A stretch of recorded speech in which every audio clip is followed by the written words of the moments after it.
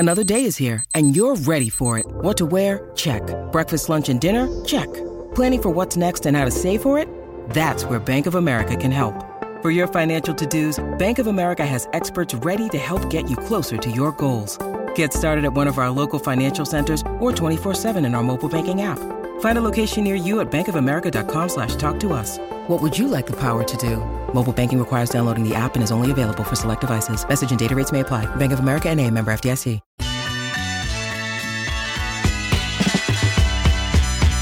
Out of the gates and ready to go. Hot Mic with Hutton and Withrow underway. The Thursday edition upon us. Glad you're with us across the Outkick Network, which includes our YouTube channel. Just search out Outkick there. It's where you can find us. You can join Chad in the chat.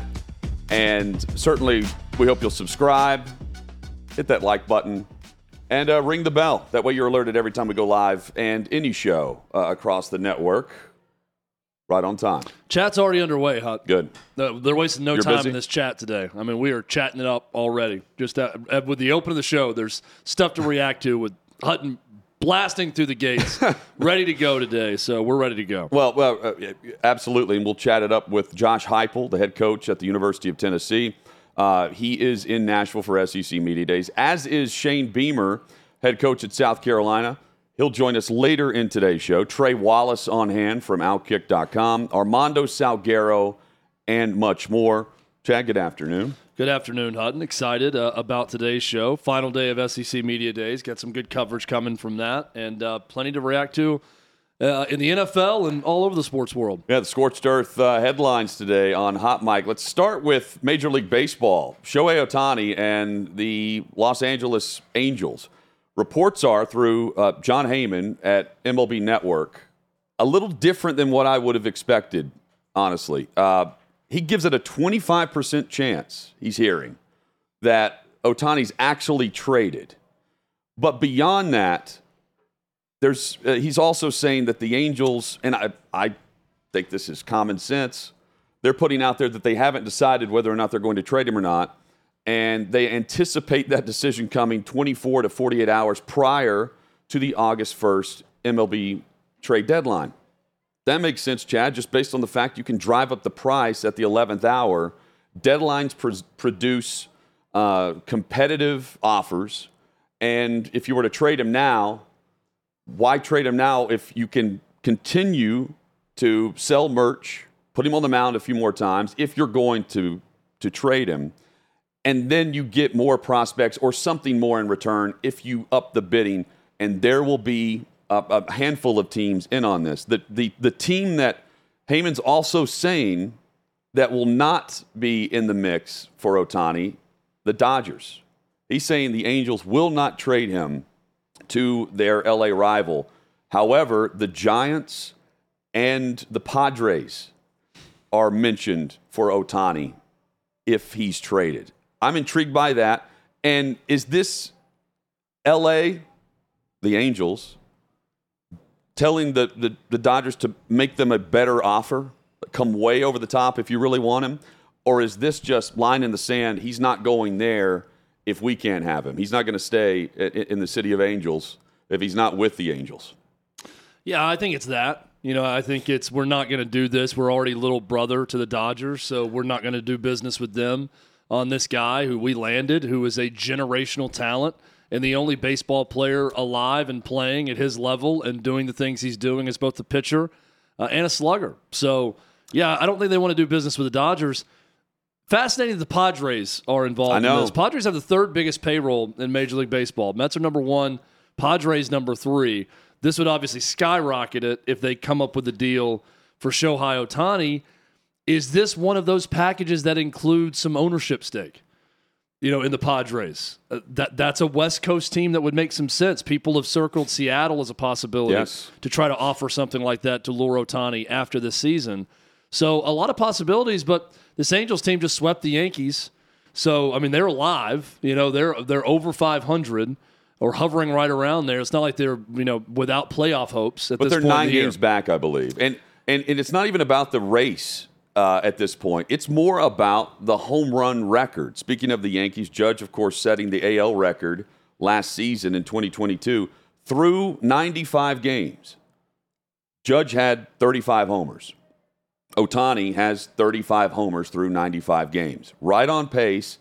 And there's a line of thinking that also from the Angels, they're thinking, what, is Ohtani through the rest of this season chasing that record more valuable to us than the prospects we receive in any deal?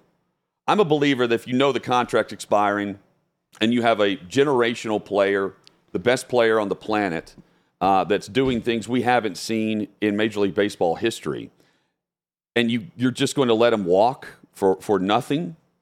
But they're saying, in speaking of Major League Baseball history, he's going to set Judge's record up to 63 in an Angels uniform. Well, and packed stadiums. If you're certain that he's not going to re-sign with you, that you're out of the running, you're not going to bid to the level others will, or that he's done with the Angels, then you got to trade him. I mean, I would say even if they were a game out of first, I think that the smart move would be to trade him and get a lot back in return, right? If you know you're not going to get anything after the season, if he signs somewhere else, get what you can now. I understand the historic element of it. He's having maybe the greatest individual season in the history of baseball right now as a pitcher and hitter. About to go back-to-back as the MVP. How does that break that up? Don't you want all of that in your jersey if he's going to have that? I see both sides, but if I'm the Angels, I'm dealing him because I don't think I'm re-signing him after the year. Yeah, and you wait till the very last moment and the best offer you have, which they're going to have great offers. Chad, earlier today, SEC Media Days wrapping up. What did you make of the coaches that took center stage today? Yeah, I think that they had some personality. Hats off. Kudos to Shane Beamer and to Lane Kiffin and to Josh Heupel, who I think each had their moments of actually answering a question honestly and showing a little bit of personality. Lane Kiffin had some funny moments. There was a guy that it was a reporter. It was really funny, who said he's told all the time that he looks like Lane Kiffin. So he asked Lane Kiffin, "What do you think? Do I look like you?" And Kiffin said, well, I get told I look like Daniel Tosh 0. So do you get Tosh 0 also? And then Kiffin said that his normal response when someone says, "Hey, are you Lane Kiffin?" is, "Hell no, I hate that guy," is what he says to anyone who's asked if he's Lane Kiffin or not, which was great. Josh Heupel was asked, what is the real UT with Texas coming in the conference next year? Okay. And he said there's only one UT and there's only one proper shade of orange, and it's ours that's already in the conference. That's a former Oklahoma quarterback taking a shot at Texas also. And Hutton. And a former Oklahoma quarterback who doesn't like Oklahoma all that much, right? Yeah, absolutely. Well, he was asked about that too, and he said it's not complicated at all. He said he loves his time in Oklahoma, and there's no bad feelings, but I think there's some bad feelings. By the way, Tennessee goes to Oklahoma next year. First year they're in the conference, which they didn't make a mistake in that scheduling with the SEC office. But then Shane Beamer, who you're going to hear from on our show a little bit later, always has he's great. A good, positive personality and is going to say things. So I thought all three showed that, you can go to these things and show a little life and personality and answer questions, and it's not the end of the world. Well, and Lane Kiffin, pissed off for greatness when it comes to name, image, likeness, and regulations or the lack thereof in regards to guardrails that are not there but wanted. But he's taking full advantage of the open transfer portal, free agency across college football. And I'm fascinated about how he landed all the quarterbacks, not just one, all of them, even though he entered and took advantage of the portal last year, too, at the position, and they're still there.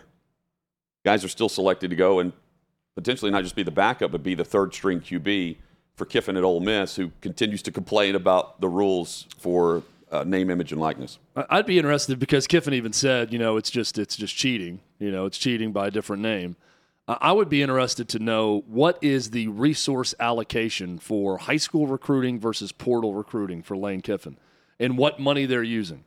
Because those transfer quarterbacks are probably not coming cheap when they've already made a name for themselves at another place and they're transferring to your school. I think that's if we're talking just NIL/pay for play, it's really pay for play. Getting a guy in, an accomplished transfer quarterback has to be one of the most expensive things on the market.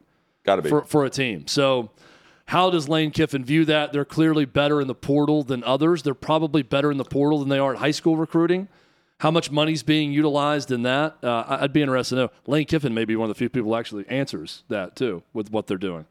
Saquon Barkley's answering questions and doubling down, tripling down on the possibility that he could just sit out the season. Now, it was discussed that he could sit out, a week or two in the regular season.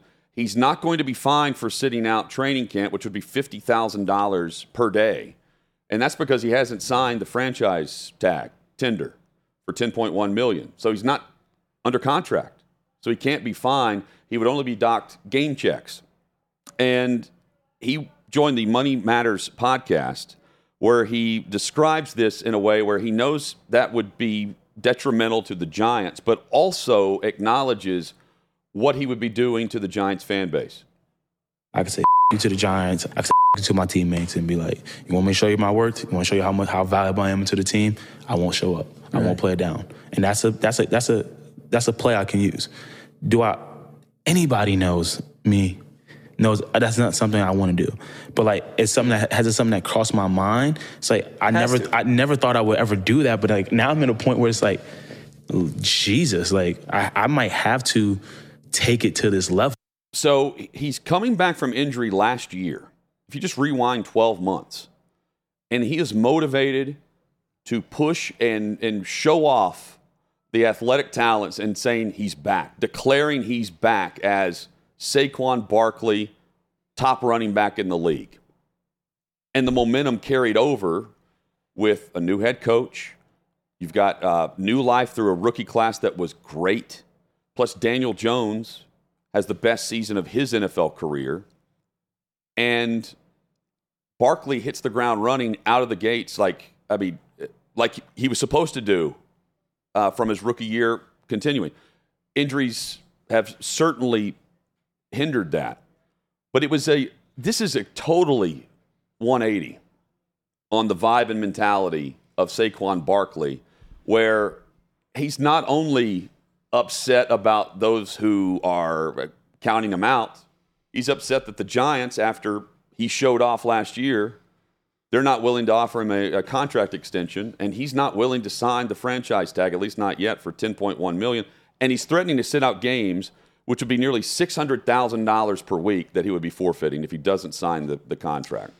Yeah, and he's saying bleep you to himself too by doing that, right? That's like the cataclysmic option of you're doing it to your teammates, the organization. You're trying to prove a point, show how valuable you are, but in doing so, you're punishing yourself a lot of money by doing that. So I think something's going to get worked out.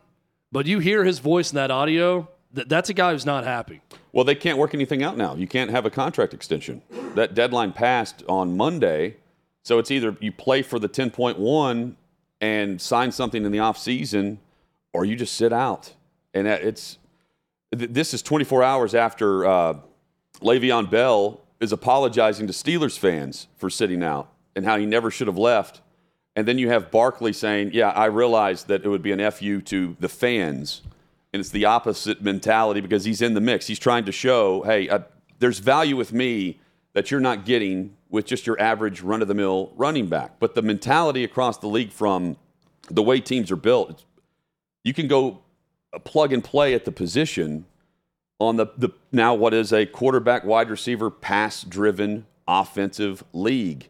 J.C. Tretter is the NFLPA president, and listen to him on the Ross Tucker podcast when he's asked the question by Ross about the potential of faking injuries to show value during a contract negotiation or contract dispute if you're one of the top running backs that's threatening to sit out the season right now. You need to try to create as much leverage as you possibly can in any situation. And that's the tough thing with the franchise tag or being restricted in movement, is it decreases your leverage, but then you have to find creative ways to build leverage elsewhere. And I think we've seen issues now. I don't think anybody would ever say they were fake injuries, but we've seen players who didn't want to be where they currently are, have injuries that made them unable to practice and play. but you're not able to get fined and you're not able to be punished for not reporting. So there are issues like that. I don't think I'm allowed to ever recommend that, but or at least publicly. But I think each player needs to find a way to build up leverage to try to get a fair deal. And that's really what all these guys are looking for, is to be compensated fairly. So aside from that just being dumb, if he shows up and signs the 10.1 and then fakes injuries, it's guaranteed once he signs, by the way. If he did that, Chad, what's the value to show that you deserve more than the 10? You deserve to be paid like Christian McCaffrey or Derrick Henry. Because if you show up and do that, no one's going to want you a part of that. Yeah, I think in doing that, that's another sort of nuclear option that, you're just trying to prove a point to the team and you're screwing the team over. But then the Giants, by doing that to show them, prove the point of general managers across the head coaches across the league that you could just put a guy in there. I don't think any random running back is Saquon Barkley, but I do think they can get production out of the backfield. Yeah, not to that level. That's the problem. What if they go into the season and they go 12-5? But you have to. Without him. Treader's saying he can't say that publicly. Yeah, he's saying it publicly, and he said I would never say it. I would never say it publicly, but he's insinuating. But in private, I will tell my running backs to act like they got shot in the knee when they get out there on the practice field and fake an injury. That's what it sounded like to me. That I may recommend that privately to gain some leverage. Yeah, it's just that's not the way to go about it. It's ridiculous, and it sends the message that no, we're not going to play for 10. Fake an injury, take your 10 that's fully guaranteed, and then go to free agency and do what the following year? Prove that you're not going to do that again? Yeah, not ideal. That's not helping your long-term value at all. To show your leverage, that's showing based on his answer for Trey. They don't have leverage at the running back position. Coming up, Trey Wallace joins us, the latest from the SEC Media Days on this Thursday.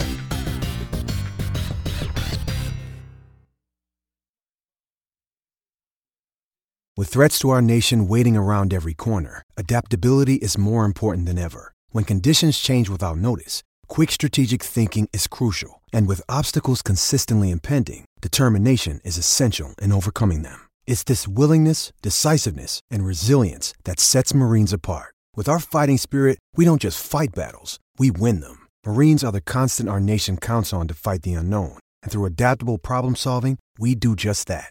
Learn more at Marines.com.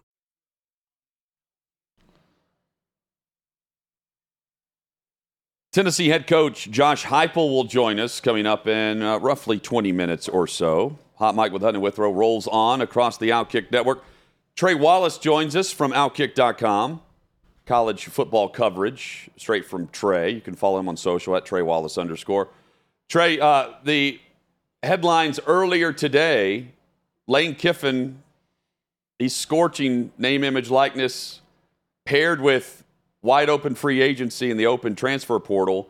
What did you make of Kiffin again sending the message that, hey, I'm taking advantage of the portal, but this is not the direction we need to be headed in?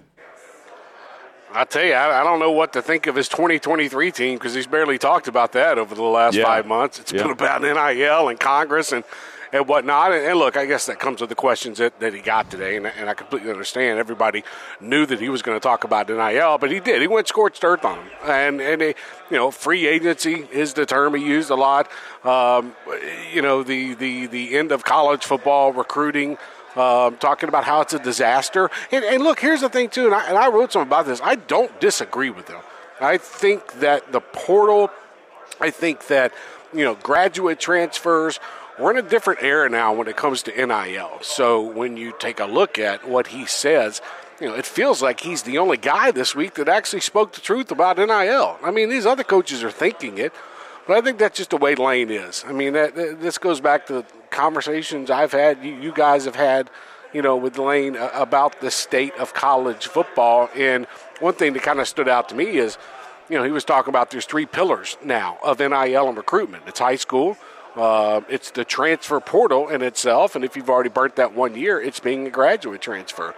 So it turns into 3 different opportunities to make money, and I just think that he is so I don't think he's frustrated. I think he's just calling it like he sees it when it comes to this nowadays, that there is no hold anymore on NIL. We have gotten to a point now where there's no way you're going to be able to stop this unless Congress gets involved, and I don't see Congress getting involved anytime soon. So he used his platform to discuss it. And look, he didn't back down either, guys, from the fact that his class, his recruiting class, players on his roster, they're benefiting from NIL. So he's going to use the rules as they come and see it, but at the same time, he's going to be realistic about it.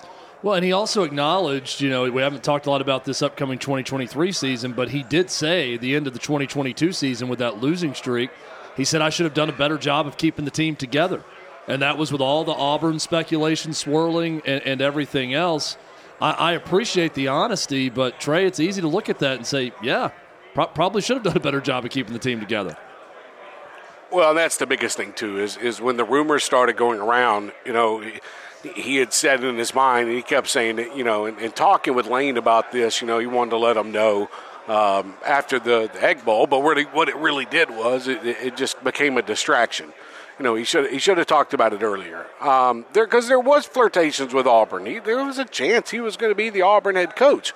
But at the end of the day, he decided to stay at Ole Miss. And I think that, look, it burnt him at the end of the season. It burnt the team. It got him, and I respect him for coming out and saying it, because a lot of people wouldn't, and we know that.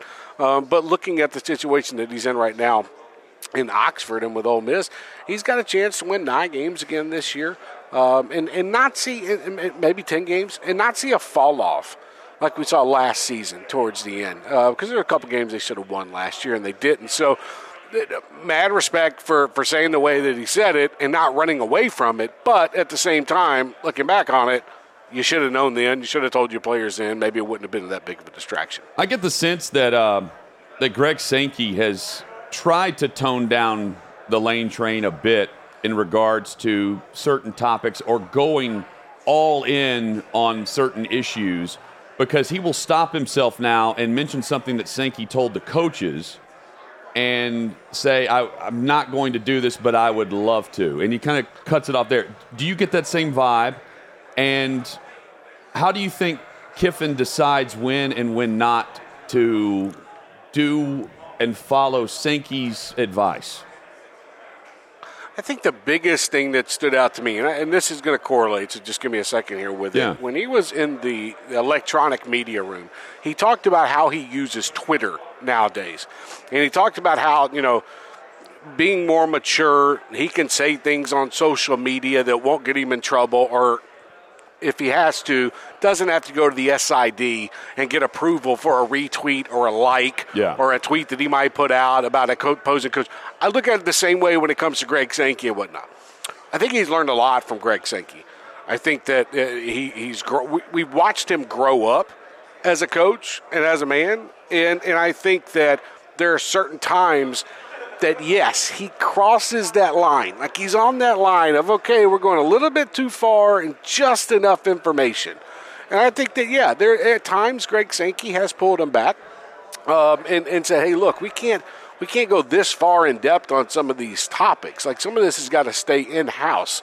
And Lane, look, you guys know this. I know this. Lane, once he gets going, it's hard to stop him when it comes to talking and just letting it all out and trying to explain things to you. I appreciate that about him. I don't know about other people. But you look at Greg Sankey, I can see where there has been some hesitation when it comes to him in public speaking, because he will lay out the truth. He's not scared anymore. Like, that's the biggest thing. He feels like another thing too, he has earned the right, in my opinion, to be able to say some of this stuff now. Okay, I think he's grown up since FAU, since Alabama, where he was the OC. He's now won at Ole Miss. Hasn't won a championship, but he's won at Ole Miss. He's proved he can win in the SEC with some games. He's, got to take care of Alabama, a few of them. But he's getting there. And I think the biggest thing right now is that the more he grows wiser in this situation, in this conference, the more leeway he's going to get from Greg Sankey. But, you have to imagine Greg is sitting around at night, if he's looking on social media and whatnot, he's got Lane Kiffin like on alert. So when Lane tweets, Greg sees it. And I'm sure, Some of the time it's probably an eye roll. Another time, maybe it's a phone call or two. And I'm looking right now, Lane Kiffin just retweeted an Outkick story, I believe, that you probably wrote, Trey, that an hour ago. Did he really? That he seems about right. Yeah. It said the headline is College football has become a professional sport, so Lane Kiffin used LeBron James and Tom Brady to drive it home at SEC Media Days. And Lane Kiffin retweeted and mentioned at King James and at Tom Brady with the story. Wanted to get their response. He knows what he's doing. He does. Like, he knows what he's doing. Trey, I think. And it's smart. Yeah, I think two guys that also seemingly know what they're doing right now, and two guys that had a little extra pep in their step and a little swagger walking around SEC Media Days based on last season were both Shane Beamer and Josh Heupel. I want to start with Heupel because one thing I appreciate is having lofty goals and not being afraid to say them. He and his players all said they fell short of their goal last year winning the SEC East. That is goal number one, to win the SEC East. And when asked what is the goal this year, they all said to win the SEC East. I like the fact that even though that's maybe not overly realistic with Georgia, the two-time defending national champion in the division, that should be the goal, and I'm glad they're saying it. Here's where I enjoyed it better as a reporter. They didn't say we want to go win a national championship. They started off by saying, okay, let's win the SEC East. Okay, what's the next thing? Then it's going to be the SEC title. And then it's going to be in the playoffs. They're not, it's not like they're trying to, decrease the value of what they're trying to do in 2023. They're just saying, here's our plan first. Our first thing on the list is win the SEC East. So for them to come out and say that and for them to have that mantra again, I think it's smart by them, man. I think that last season fell apart, and we've seen Tennessee football seasons fall apart at South Carolina. Or maybe against like a Vanderbilt in the past, where you were in the cusp of playing for an SEC East championship. And I think that should be the first goal. You got to get back to Atlanta before you could be in the playoff contention. Now we'll see how that plays out when the 12 team goes, but you know what I mean by that. So Josh Heupel can now carry himself in a different manner. He's coming off an Orange Bowl win, coming off 11-2 season. He's got some swag to him. The NCAA investigation, it's over. It's done with. So now he's not up here and he's not having to make up terms and he's not saying speed bump 32 different times when he's talking about NCAA investigation. I think he said it once today. Overall, the message with the team and Joe Milton, and I was talking with him earlier just for a brief second, is their goal is to make up for what they didn't accomplish last year. And it's a different team, and he gets that. Everybody gets that. It's a different group of guys. But there's still some work left to be done, and the first thing is the SEC East. So I agree with you. It's good to hear, these guys kind of say stuff like that, and we'll see if it comes to fruition. Georgia's tough, but Tennessee gets them at home. Anything can happen this year. And, as for Shane Beamer just oozes confidence. That's just who he is. After spending some time with him in the spring, he's very genuine. He's going to tell you like he sees it. He's not going to get up there and make up some fake mantras and whatnot, to try to rile up his team. That's just who he is, and he gets it from his father. So I look at what South Carolina is doing. To me, it should be a fun season to watch South Carolina, and a lot of it has to do with what they did with the offensive coordinator, and then they have Spencer Rattler. And let's not forget Arkansas transfer Trey Knox is there as well. So I think that Beamer has done a good job with the expectations of where he's at right now at South Carolina. Because in my opinion, probably going to be fighting for like third place in the SEC East. In my opinion, Georgia, Tennessee, then it's like South Carolina or Florida or maybe Kentucky. But I think overall, what he did last year, try to carry it over to this year. And he was up there today, and he looked like a coach that had been doing it for 10 years. Shane Beamer will join us in a little over 2 hours from now, plus Josh Heupel coming up in about 10 minutes. Looking forward to both coaches joining us. Trey Wallace with us, recapping the SEC headlines. And, Trey, I'm curious, we'll get the preseason polls from the media, the expectations coming up later this afternoon, I believe, this evening. How did you vote? Peter Burns, I believe, has Kentucky second. He's put his poll out there. I'm intrigued how you view the SEC right now and how it stacks up. So that'll come out tomorrow, actually. We have to vote by 5 o'clock. Yeah, we have to vote by 5 o'clock today. Well, he's voted early. Yeah, vote by 5. I haven't voted yet. But I would say in the East that I'm going Georgia, Tennessee, South Carolina, Kentucky, Florida, Missouri, Vanderbilt. And you could probably flip-flop the bottom two. I think Vanderbilt actually does better than Missouri this year. Don't hold me to that. I'm just thinking that as of right now. And on the other side, I think it's LSU. I think LSU right now, in my opinion, is going to play for an SEC championship again in Atlanta. That Alabama game is going to be huge. But I think even if they got beat by Alabama, I think Alabama's going to drop 2 games this year in the SEC. So LSU can make it up by just losing 1. I think the way the rest of that conference plays out, that division. I mean, I really like Arkansas, and I like KJ Jefferson, and I don't know what this offense is going to look like without Kendall Browse. We're going to find out. But when you got a running back like Rock Sanders, when you got KJ Jefferson there, I really like what Sam Pittman can do this year. So that would be my 3. But it's going to be loaded. Look at the quarterback situation, guys. You got Will Rogers at Mississippi State. You got Jackson Dart at Ole Miss.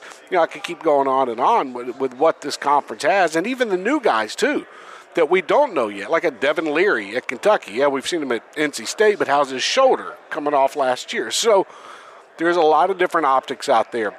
I think right now, though, that's kind of where I stand on both the East and the West. And, hopefully I put my vote in before 5 o'clock. I'm still kind of differentiating between Eastern and Central, so I hope I don't forget. Well, next year we don't have to differentiate between East and West. And so it'd be just real quick, Georgia, LSU, Arkansas or Bama 3 if you're voting next year, if we had the tiers without the divisions. And then who's right there in that same shelf? That's a really good question, and I think Georgia, Alabama, and LSU have kind of set themselves up. Yes, especially LSU. I think LSU. We were all wondering who that next team was that was going to join Georgia and Alabama. I think LSU has proved that they're that team. Okay, now they're jumping into the mix. Who's that 4th team now? Is it going to be? It's almost a race between Florida and Tennessee to join in there. And get up to that mark, maybe along with, I don't know, an Ole Miss. Let's see what they do, in a sense of what Lane Kiffin can build towards the future. So 2 years ago, it was, like I just said, it was Georgia and Alabama. Last year, I was wondering, okay, who's the 3rd member? We figured it out, LSU. I think this year is going to tell us who that 4th member is because they got so much in the future going forward, and I think at different positions. Because what Josh Heupel is doing, I think he can do with any quarterback. And when you look at what, Sam Pittman has with KJ Jefferson at Arkansas or whatnot, or we can go on and on, there's going to be some quarterbacks that lead this conference soon. So very interested to see what the future looks like and who can grab a hold of that 4th brass ring. Trey, great coverage as always. Look forward to it next week as well with the Big Ten, and we'll rejoin you there in just a moment because Josh Heupel's about to sit down in your chair, I believe.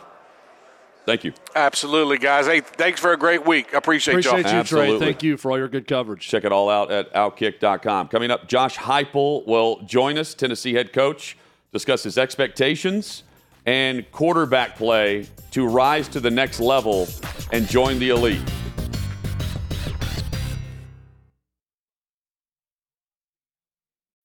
When you need mealtime inspiration, it's worth shopping Kroger, where you'll find over 30,000 mouth-watering choices that excite your inner foodie. And no matter what tasty choice you make, you'll enjoy our everyday low prices, plus extra ways to save, like digital coupons worth over $600 each week. You can also save up to $1 off per gallon at the pump with fuel points. More savings and more inspiring flavors make shopping Kroger worth it every time. Kroger, fresh for everyone. Fuel restrictions apply.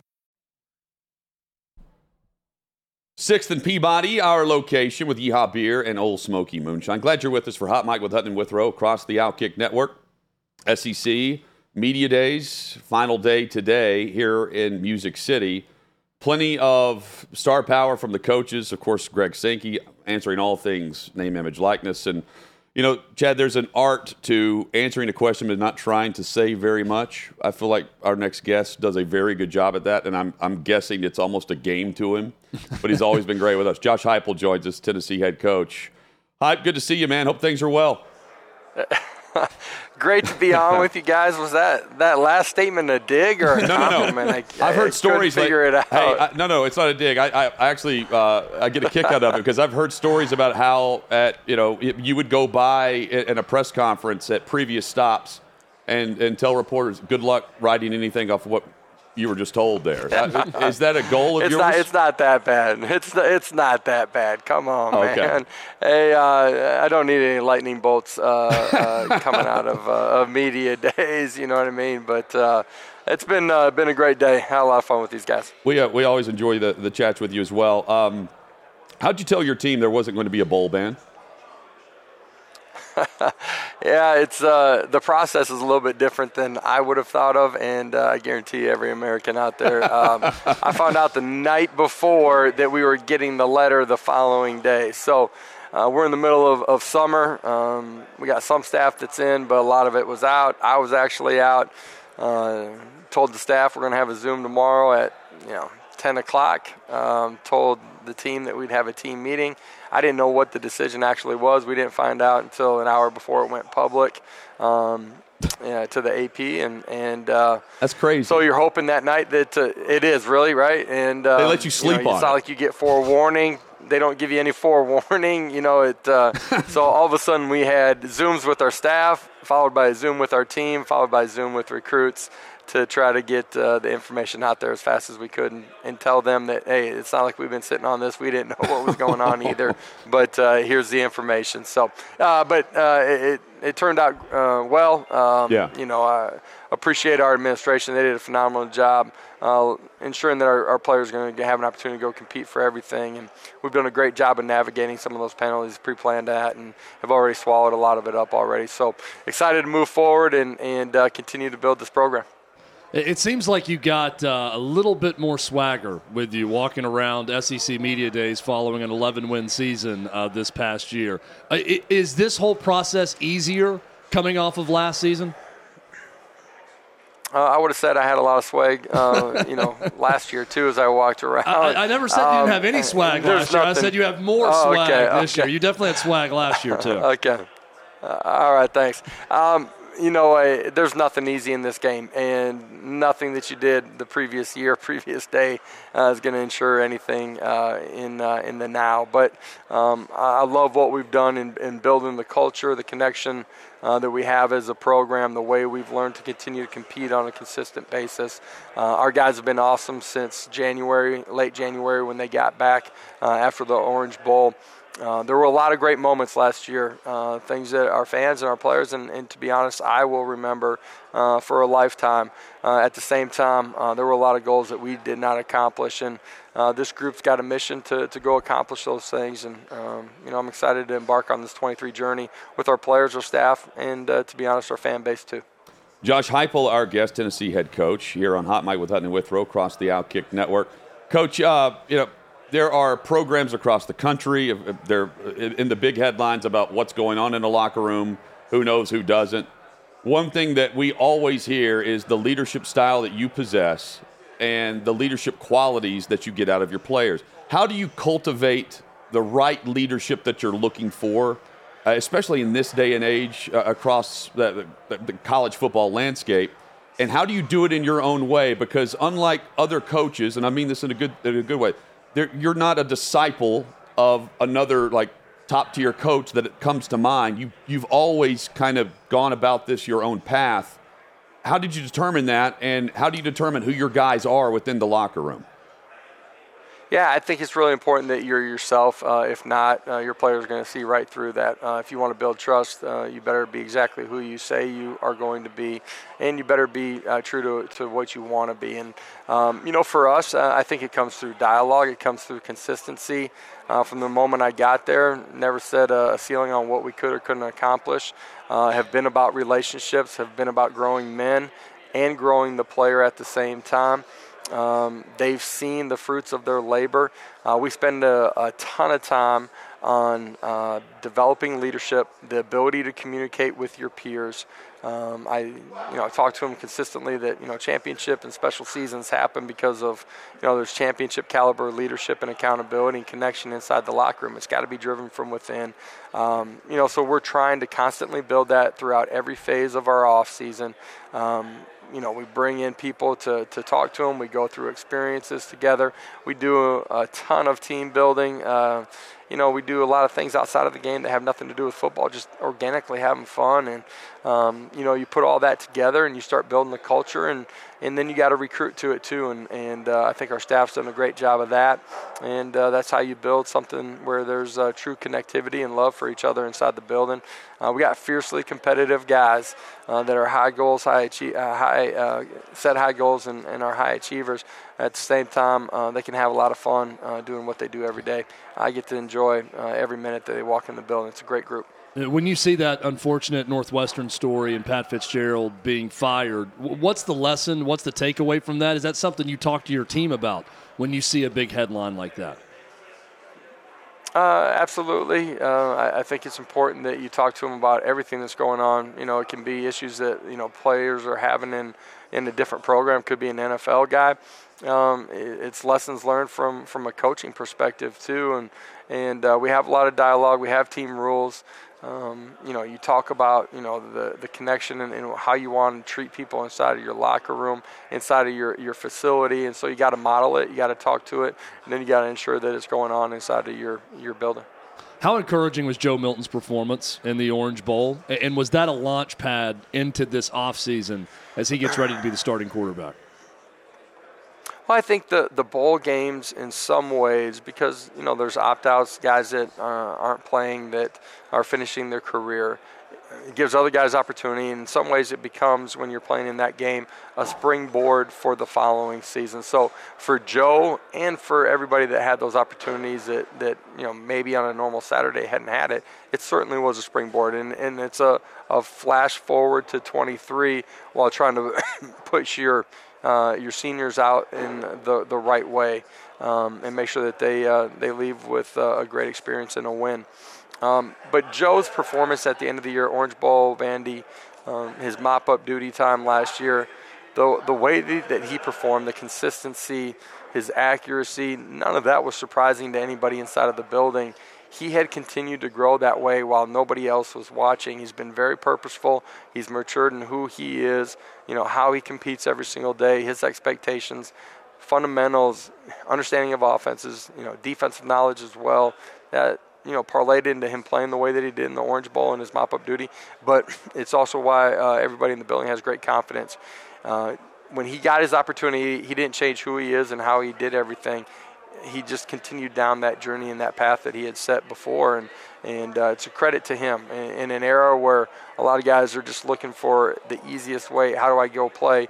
He realized that he was in a quarterback room where there were things that he needed to correct and could change to continue to become the player he's capable of. He had coaches in there that were going to help put him in a position to grow fundamentally, that cared about who he was, and he's going to play in an offense that was going to allow him to do the things he wanted to whenever he got his next opportunity.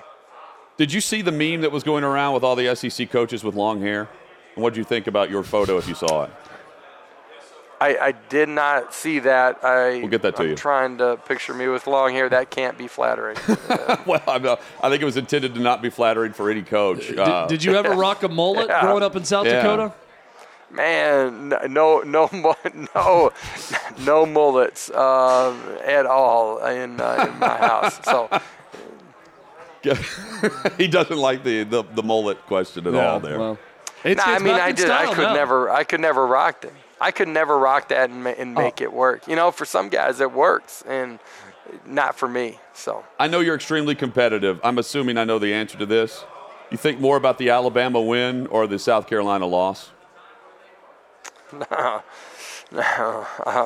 definitely South Carolina loss. Have to, yeah. But I think it's part of being a competitor, and absolutely. But a lot of great moments from last year. Man, a lot of things that we got to continue to improve upon. So we got to keep pushing. We're eager to watch. Thank you, Coach, for taking the time to join us. Enjoy the car wash there as much as you can, and we'll catch up soon. I appreciate it. Always great being on with you guys. Yeah, there's Coach Josh Heupel, College Football Hall of Fame finalist. See, I like to envision Josh Heupel now setting down the headset and immediately Googling the meme you talked about of SEC coaches with long hair so he can check it out and see what he looks like. It's probably not doing that, but that's the way I like to envision this thing. I mean, maybe get Haley to chime in on this too, but and I'm going to send this over, the coaches, you've got, I think they've nailed kind of the style of what the coach would have, even down to like the hairline and things. But Heupel will not like this at all whenever he sees it. I'm sending it to David to show him right now. I can't wait to judge these. This is going to be amazing. The mullet really has made a comeback. I feel like we insulted Coach about 3 different times in that interview. With the way we asked the I wasn't questions. taking digs at him. I think really threw him off his game a couple times. I believe it was at Missouri. He would be talking to reporters and walk by after a presser and just say, good luck quoting anything and writing anything off of that as a joke, right? But I think he goes into a presser thinking, okay, how do I answer something without saying very much? But he's got a great sense of humor behind the scenes and extremely competitive. This look, though, will piss him off. Here, this is one of the memes going around. Here's Josh Heupel, Chad, and Haley Carania joins us on mic as well. Your thoughts on Heupel with I don't think it's that bad. Long hair? You don't think that's bad? Haley? Honestly, I think it shaves some years off of him. Yeah, I honestly am surprised. I didn't think it was that bad. He kind of looks like he's like in a 90s grunge band. With that style hair? It's kind of rock and roll. Yeah, if it wasn't the coach's polo with those stripes, if he was wearing a sweater, I would think he's like coming out of a coffee shop in Seattle in 1992. He had little confidence with not being able to rock a mullet. I've seen him with long hair now, and I think he needs to up the confidence game a little bit. Yeah, it's time for him to embrace the fact that he is a mullet guy. He grew up in South Dakota. I'm sure that you were around mullets. I mean... Mullets are back, too. That's not me. I grew up in Tennessee. I was certainly around mullets my entire life. I can vouch. And their background, his response to that was almost like, no, I wouldn't sport a mullet, and no, I wouldn't recruit a kid with one. How dare you? How dare you insinuate that I would ever wear my hair in a mullet? But then he clarified. He said, I just can't do it. I wouldn't be able to rock it. Shane Beamer is the real winner of everything. He's got Heupel is thinking about that loss, and he's also beating Heupel in the long hair aspect too. Chad, Shane Beamer's a good-looking man. Beamer is so this isn't surprising that he has better long hair. I think the worst would be probably Saban is pretty bad, and Lane Kiffin. I feel like they just took a photo of Lane Kiffin from when he was actually going without a haircut for like 6 weeks. Lane Kiffin, months. I saw him. I was in the bathroom, and Lane Kiffin walked in right next to me today at SEC Media Days, and he's rocking long hair now. He's got like long blonde hair. It kind of curls around in front. So it's a little bit longer right now. Then there's Kirby Smart, who looks like he's going back in time to like the 70s. It was just awesome. Last night was awesome with Clay's party here. Yeah, great time. Thanks to everybody who came out for the party. Parmalee was awesome. Commissioner Sankey, fantastic. He stopped by. Billy Lucci, Barrett Salee, Ross Dellinger. Yeah, Jim Nagy. We're not going to get to everyone that was there, but we thank all of you. It was a lot of fun. Old Smoky and Yeehaw crushed it as well. Coming up, headlines including the discussion of a primetime draw in the Pac-12 that they're not going to be able to use next week. That's next on Hot Mic.